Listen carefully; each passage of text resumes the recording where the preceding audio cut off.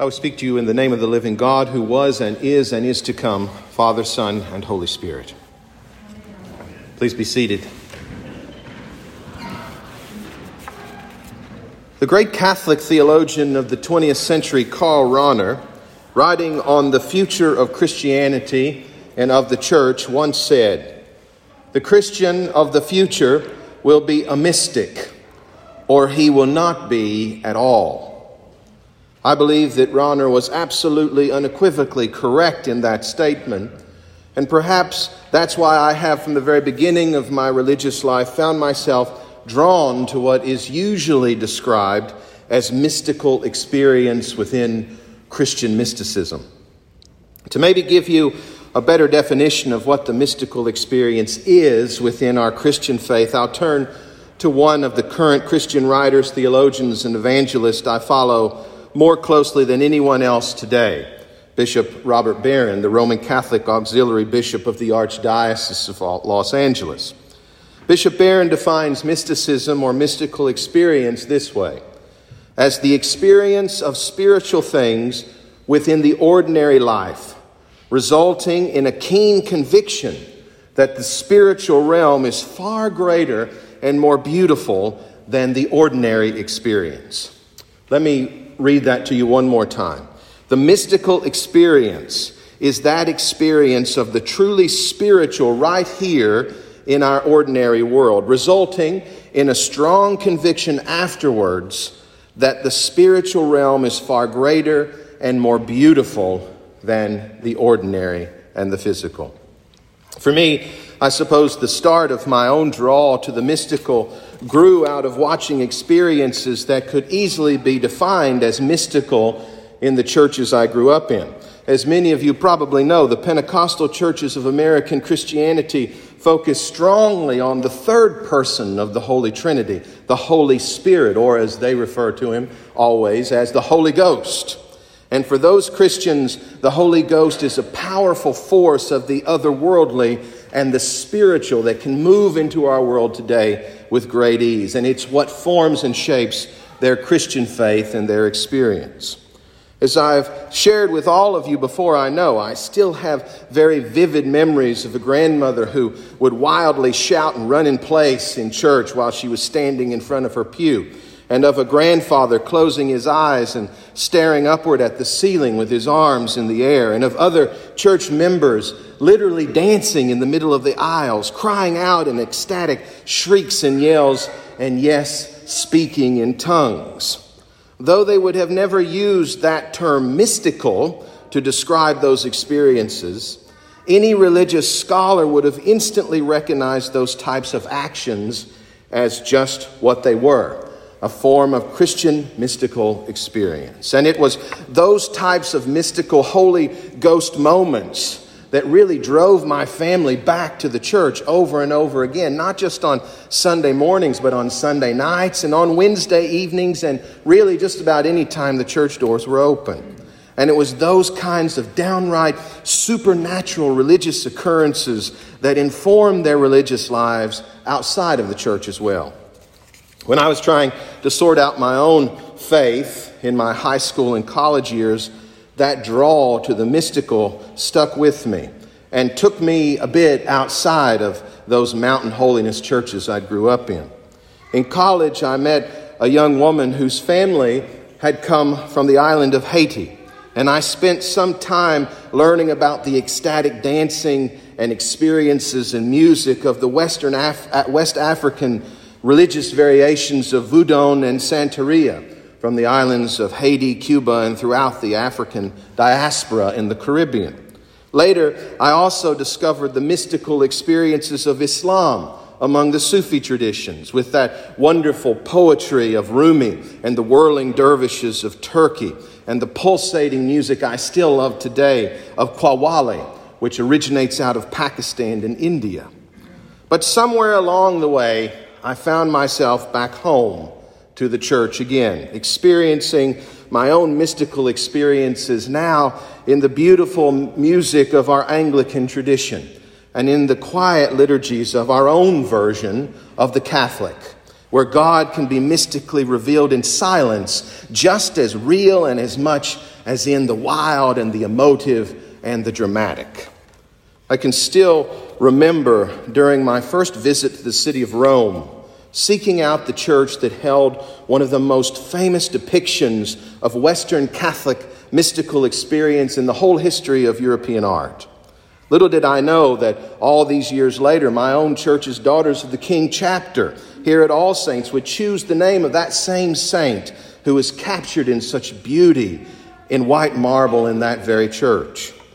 In the little church of Santa Maria della Vittoria in Rome's Rione Salustiano, just being able to say that was a little scary for me this morning. There, sitting in the edicule above the altar of the Cornaro Chapel, is the great Baroque artist Bernini's sculptural masterpiece called The Ecstasy of St. Teresa. I wanted to see that sculpture because in it, Bernini captures the image of one of the greatest Carmelite saints of the 16th century, St. Teresa of Avila, in complete mystical ecstasy after having an angelic visitation. This isn't quite like the story we all know of the Blessed Virgin Mary and the Annunciation of the Archangel Gabriel. This experience comes upon Teresa by way of deep, dedicated prayer and devotion to God, and it comes to her in the quiet of her room in the convent. The image sculpted by Bernini captures the very rapture and swooning that St. Teresa attested to herself in her writing. In the 29th chapter of her autobiography, St. Teresa says this: "I saw that day close to me toward my left side an angel in bodily form. The angel was very beautiful, and his face was so aflame that he seemed to be one of those very sublime angels that appears to be all afire. I saw in his hands a great large golden dart, and at the end of the iron tip there appeared to be a little bit of fire. It seemed to me this angel plunged that dart several times into my heart, and that it reached deep within me. When the angel drew it out, I thought he was carrying off with him the deepest part of me, and he left with me, all on fire, a great love of God. The pain was so great that it made me moan, and the sweetness this greatest pain caused me was so superabundant that there is no desire capable of taking it away, nor is the soul content with less than God. The loving exchange that takes place between the soul and God is so sweet that I beg him in his goodness to give a taste of this love to anyone who thinks I am lying." That, brothers and sisters, is a mystical experience. And I imagine that anyone who comes across anything like that will understand why a truly mystical experience convicts you to believe something that incredible is far greater and more beautiful than anything that you'll ever find here in the ordinary material world. As St. Teresa writes, once the soul is lit on fire with God's love, the soul cannot be content with anything less than God. And those are the experiences that Karl Rahner believed would make the Christian of the future a mystic or not a Christian at all. And all of this talk of mystical, supernatural experiences of the fire of God's love brings us this morning to the final Sunday in this season after the Epiphany, and to one of the greatest mystical experiences to be found of Jesus in the New Testament. Yes, the disciples and hundreds, if not thousands of people in Galilee and Israel saw Jesus perform miracles. This whole season of scripture text has been about Jesus healing the sick, giving sight to the blind, and casting out demonic forces. Those are miraculous actions that reveal Jesus' divine powers. But this morning's text, the story of the full transfiguration of Jesus on the great high mountaintop in front of only 3 of his disciples, Peter, James, and John, moves us beyond the miraculous and into the realm of the truly mystical. First, we have the ascent up to the top of the mountain. And that will become the very same description the contemporary of St. Teresa of Avila and a fellow Carmelite himself, St. John of the Cross, will use in his own text entitled The Ascent of Mount Carmel. John of the Cross will use this to plot a movement of the Christian disciple going upwards throughout their life toward their true mystical union with Jesus. To go up to the top of the mountain is certainly an indicator of just where Peter, James, and John had progressed to as disciples of Jesus all those years ago. And it calls to all of us here today to keep working to climb the mountain of our own Christian discipleship as well. Next, there is the transfiguration of Jesus himself. We see it's easy to describe the miracles of Jesus, but this full transition of Jesus into something completely different is something else. The Bible describes it this way. And he was transfigured before them, and his clothes became dazzling white, such as no one on earth could bleach them. And there appeared to them Elijah with Moses, who were talking with Jesus. For 2 millennia, Christian saints and theologians have tried to understand what any of this is even talking about. That word transfigured is taken from the Greek word metamorpho. So unlike all those other Greek words we find in the New Testament, our ears today can instantly understand what that word is talking about. It is the description of Jesus having a metamorphosis there on the mountaintop, changing into something completely different than what he was, a brilliant white light that could pierce any of the darkness. And that sounds quite similar to the mystical experiences that we see all the way through today, from St. Teresa to those who have it in churches in this moment now.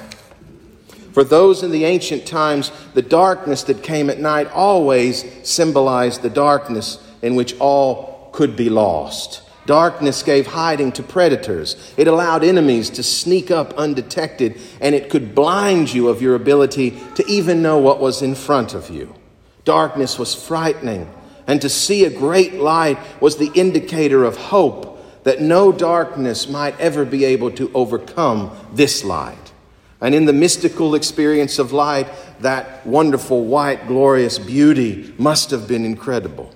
Combine that great light with the appearance to the 3 disciples of 2 of the greatest prophets of the Jewish tradition, Moses and Elijah, and it was a final supernatural moment that revealed that transfigured Jesus was the centerpiece of all God had been doing from the very beginning of the Jewish story. Jesus was something truly and mystically divine, miraculous, and incredible.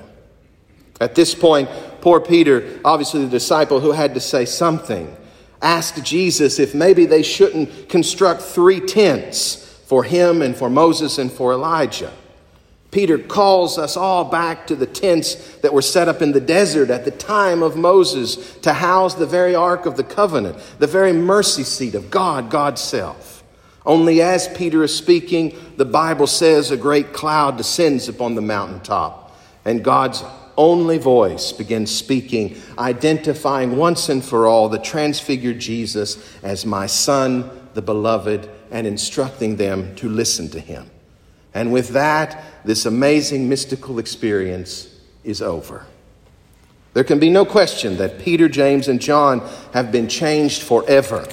We actually hear of this great mystical experience mentioned one other time outside of the Gospels in the 2nd letter of Peter, chapter 1, verse 18.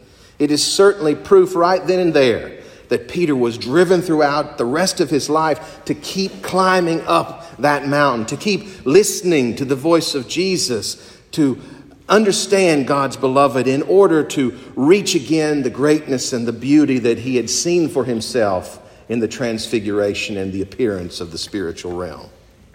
And brothers and sisters, I believe that is our call today as well, to keep following Jesus, to keep listening to Jesus, to keep climbing up the mountain with Jesus and opening ourselves up to the mystical experience that is more available than our rational minds want to believe or accept today.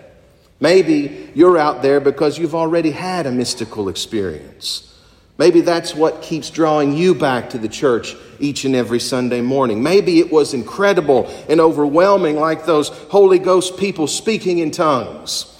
Or maybe it came to you in the quiet, like a flaming dart on fire, warming your hearts and making you feel goosebumps on the back of your arms unexpectedly. Maybe it just happens when you're sitting here in the pew and the voices of the choir up there in the choir loft above you come out with the power of the keys and the pedals of the organ and merge together, finally making you understand that maybe there might just be something greater and more meaningful than the ordinary. Maybe you've seen the light of Christ in a moment of intense darkness in your own life, and that darkness, overcome by the light, gives you hope in something beyond it.